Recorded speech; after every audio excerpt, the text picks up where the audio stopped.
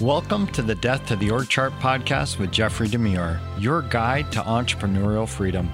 Today, we will be exploring the difference between generosity and manipulation. Thanks for joining us, and we hope you enjoy the conversation. Hello, friends. You know, with success comes access. With access comes new opportunities for you and for others to you. So what I want to talk about today is this nature that I believe a lot of entrepreneurs have, and it's this nature of generosity. So here's my litmus test for generosity versus manipulation. When it's generosity, it's generally my idea. I believe that there's something that I could bring in terms of my time, talent, and treasure to an opportunity, a situation that will make it better, and I get excited about it. That's my litmus test for what generosity is. Manipulation, it's somebody else's idea. And they believe they really can convince me that this is a good idea for me as well. That's the beginning of the process of being manipulated, is when someone else believes that they know better about what's best for me than I do. We got in business because we want to solve problems. We want to make something better. That's the nature of an entrepreneur. And along with that goes this heart of generosity. We want to be giving to other people. Entrepreneurs are famous for making their communities better, for making the lives of the people that work with them better. It's what we do as entrepreneurs. Speaking personally, I get really lit up when I get to be generous, when I get to share the things that have helped me be successful. And there's a few things that go into it. There's our time, right? The amount of time that we invest in something. There's our talent, what we are capable of doing with the gifting that we have. And there's our treasure, which is our monies. And so time, talent, and treasure are all things that are out there that are available to others with us. When I have an idea of something that I want to do for someone or for an organization in order to help benefit them, something they may not have been able to afford or make an investment in time, or as entrepreneurs, we tend to be visionary people, and we can see things that a lot of other people can't. So taking our time and our talent and investing it into maybe a not-for-profit organization or something that has to do with the things that our children do in terms of leading, and making a few tweaks and investing a little bit of time that can make a huge impact on something. These are things that represent the generous spirit within an entrepreneur. There's another side of that. As I said before, with success, you have access, and that means that people also have access to you. Whenever somebody says to me, I have this thing and I know you're gonna love it. Like, really? You know I'm gonna love it. As soon as someone says that, in my mind, in my heart, I take a step back, because there's no way that they could possibly know that well. So when a conversation starts with that, I tend to be a little bit guarded. The difference between doing something and being excited about doing it and doing something that is perfunctory, people expect you to do it, that's manipulation. And that's the domain of things that you have a choice over. You don't have to be manipulated. And I've seen a lot of very successful entrepreneurs get bound up over this notion of generosity versus manipulation. I've seen relationships end as a result of it. I've seen businesses end as a result of it, of this manipulation. When things are not done with the right heart for the right reason, then it begins to introduce this divisiveness within relationships, within organizations, within our life. So my encouragement is to, first of all, to thine own self be true. Understand that if you have something in the back of your mind that says, this doesn't feel right, you absolutely have permission to articulate that to the people that you're talking to.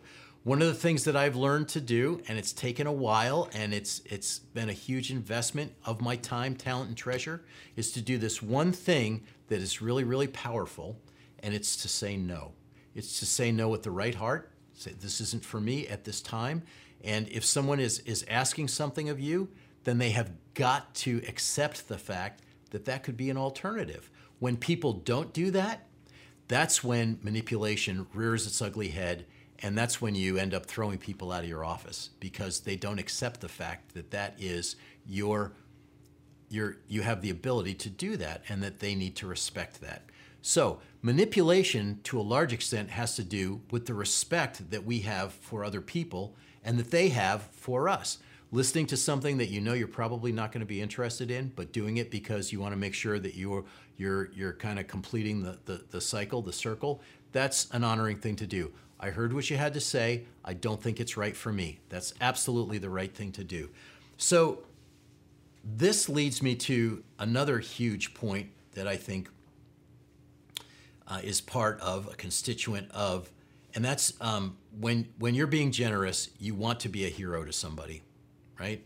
It can be a client, it could be something that you're getting paid for, but you put forth an extra effort because you believe so much in what you're doing for that client, for that organization, for that individual, that you're motivated and inspired to be a hero for them. Those are the kinds of feelings that allow me to gauge whether I'm being generous or whether I'm being manipulated. If those feelings kind of well up inside of me, I get excited about a new opportunity because I can see the success that my client can have as a result of it, then I know that we can bring forth a great vision. When my clients begin to say, this is going to be a great project for you and we want you to do these things, right? We know you're going to love this project. How many of us have had clients or customers that have come to us and said, I think this would be really good for you and you guys are going to get a lot of press from it. And as a younger entrepreneur, I fell victim to that sometimes. I would get excited about the project and not the people and what it really meant to my organization. And I absolutely believe that's the wrong way to approach a business deal. The people that I do business with, the people that you do business with, they should want you to do well. They should not be trying to keep you humble and poor. That's not their responsibility. If they believe that it is, then you're working with the wrong people. I want to be around people that are excited about my success so that when I help them become successful, I become more successful. So how do you do this? How do you help organizations become successful? How do you get clear about the two stages that we're on, the backstage, which is operations and production, and the front stage, which is marketing and design? How can we get clear about the significance that those two hemispheres have and being clear about being generous or being manipulated? So let me start with the backstage. Backstage is comprised of our teams, the people that work for us. That in our organization, we have the luxury of having an amazing operations director, and part of her responsibilities are human resources. She does an amazing job of setting up the expectations that we have for our teams. And in this day and age of millennial employees and expectations that might be a little bit different and value systems that might be a little bit different than baby boomers' work ethic, values, and expectations, articulating these things within your organization are going to save you a tremendous amount of pain and suffering. What our operations director has done is that she's become a parent to a lot of millennials.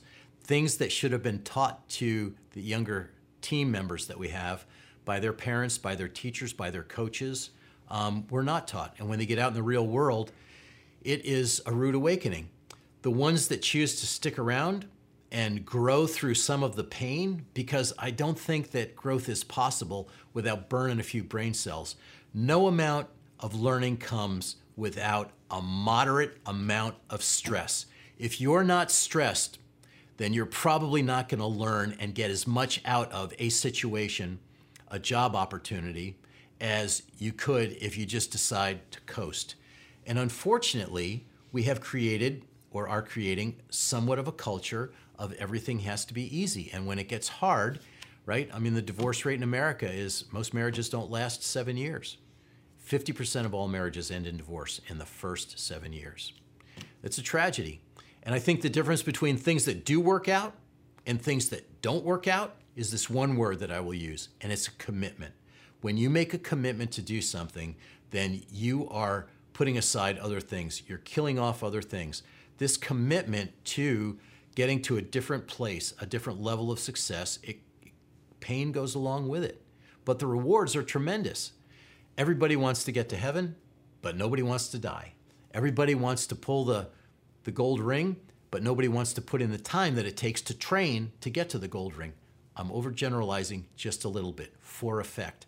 I don't think everyone is like this. I think that these are situations that come up from time to time, and it's something we need to be aware of. Why? Because when someone in my organization does a great job, I want them to be rewarded. When they go outside the job description, the expectations that we have for them as a team member, when they embrace the vision for our organization, when they help others become better within the organization and the organization become better, then I want to be generous with that person, and I want to go outside what our guidelines say we should be rewarding them with. So promotions, time, talent, and treasure within our organization, that means giving them maybe a little bit of extra time off. In the talent category, we have an education fund that we encourage everyone in the organization to participate in and to enrich themselves, something that they're excited about that they can then bring back to the organization. And treasure in the form of bonuses and raises. Those are the three opportunities that exist within the domain of that person being generous with their time, talent, and treasure, right? More time and talent than it is treasure for the staff members. And us as leaders rewarding them for it. Now, the other side of that is expectations that don't align with contributions, that the contribution doesn't line up to the expectation that that team member might have. And that's why it's so important to clearly articulate these processes, procedures, expectations, and job descriptions within an organization.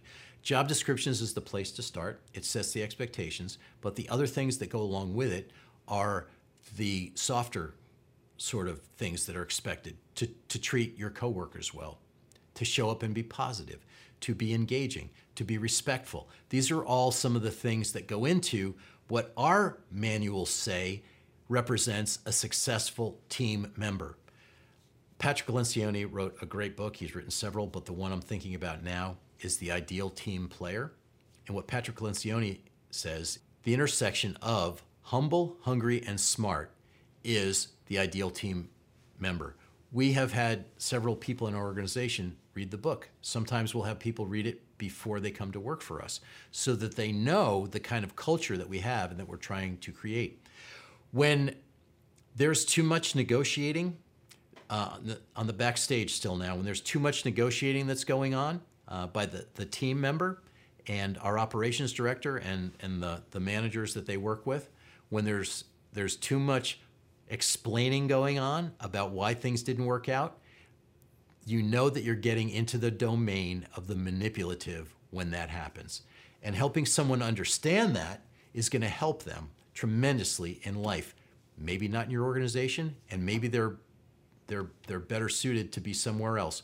We've had young professionals leave our organization. They've gone to work in other places, and they've come back to us and said, the things that I learned as part of that organization, your organization, have created this foundation and platform for life that have given me a leg up with other people and with other organizations.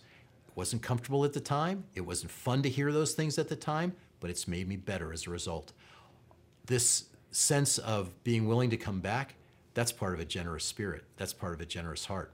On the front stage, what does it mean on the front stage? The people that we work with, our customers, our clients, our stakeholders, they can be guilty of the same kinds of things. This manipulation of believing they know what's right for us. But here's the best way to find out. And this is, I've said it before, I'm going to say it again because I think it is that important. The superpower for all of our businesses as we move ahead is being able to ask good questions and then listen well. Listening is the new superpower. So you need to be equipped with a couple of good questions. I learned this question from Dan Sullivan, the founder of Strategic Coach, a place that I hope many of you will be able to be part of as your businesses become more successful. Strategic Coach has helped me over a 15-year period tremendously. And this is what Dan Sullivan says He calls it the R Factor question. It's trademarked. It's his. I love it. And when I use it, the results are remarkable. If we were having this conversation 3 years from now, what would have to happen in that time for you to feel great about your results? And then just listen. Well, is that personal or is it business? Whatever's top of mind. And I've heard some amazing things. It's given me the opportunity to be a counselor, to be a colleague, to be a good friend to some of my clients as a result of their willingness to answer that question. You can only answer that question one of two ways. And one of those two ways has a couple of subsets. The first one is that the person can generously kind of open up, and what that means is they trust you. They believe that you are going to use that information in an appropriate way, that they are not going to be manipulated as a result of that. That has everything to do with the impression that they have of your organization and the things that you bring to that initial meeting. So that question, it can either be answered with, this is what I'm dealing with, this is what I'm excited about, this is what I'm struggling with, or it can be, I don't know. And whenever you get an I don't know, it's never good, and it's for one of two reasons. They don't trust you, or they don't have any goals. Either one of those reasons, either one of those answers is a good enough reason to not work with that person. You do not want to work with someone that either doesn't trust you or that isn't willing to share with you their goals, or they don't have goals. Because if you don't know where you're going, right? Alice in Wonderland, the Cheshire Cat, if you don't know where you're going, any road will take you there. So relationships that are built on I don't know are fraught with disappointment, with confusion, with a lack of clarity, and a lot of pain. So you're going to want to leave that situation as quickly as you can, because it's not a good foundation for a successful relationship. The other question that I've learned to ask throughout the years, the business industry calls it a SWOT, strengths, weaknesses, opportunities, and threats. Dan Sullivan, he shortens it, which makes it that much more attractive to me because it's shorter. Dangers, opportunities, and strengths. We do those within our businesses, right? We do SWOTs within our businesses. These are our strengths, weaknesses, opportunities, and threats within our organization. But what I love about what Dan Sullivan, strategic coach, has done, they've taken it to the front stage. And on the front stage, when you ask, what dangers do you have in your business right now or in your life? What opportunities do you see that are out there that you're excited about, that you think will take you to the next level? What strengths do you have that will support that? When you get that question answered, those questions answered, you're on the road to aligning and not manipulating, but to allow access to your generosity and to your client, your customer, your stakeholders' generosity as well. That's the framework for a good business relationship, is the ability to articulate those things, to share those things, and that will be the difference between being able to be generous in your relationships, front stage, backstage, and out in the world that we live in, with the organizations that we deal with, using your time, talent, and treasures in the right way from a generous standpoint as opposed to a manipulative standpoint. The last question that I'm going to leave you with, I want you to think about, is I've learned to ask this question: why do you think that's important to me? Why do you think this would benefit me? What gives you the idea that this would be a benefit? Just being able to get clear, because as entrepreneurs, our minds are working like this all the time. Most of the time, this superpower thing that I'm talking about, the reason it's so important is because as an entrepreneur, I usually know what they're going to say, right? As a vision-oriented person, I have a good idea of what they're going to say next. When you interrupt someone, when you don't let them finish, it immediately reduces your credibility.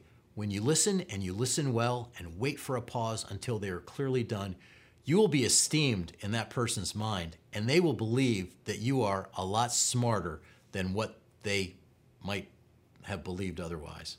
It's a tremendous thing to be able to do. I hope that you'll use it. I hope you will become more successful and have the right kinds of relationships that are built on generosity for all the people that are involved, as opposed to manipulation. Thank you for joining us for the Death to the Org Chart podcast with Jeffrey Demure. Be sure to subscribe on Facebook, iTunes, YouTube, and anywhere you listen to podcasts. To get more information about Jeff, or to order your copy of the book, Death to the Org Chart, go to d-o-r-g.com. TTOC.com. Go create the freedom you were meant for.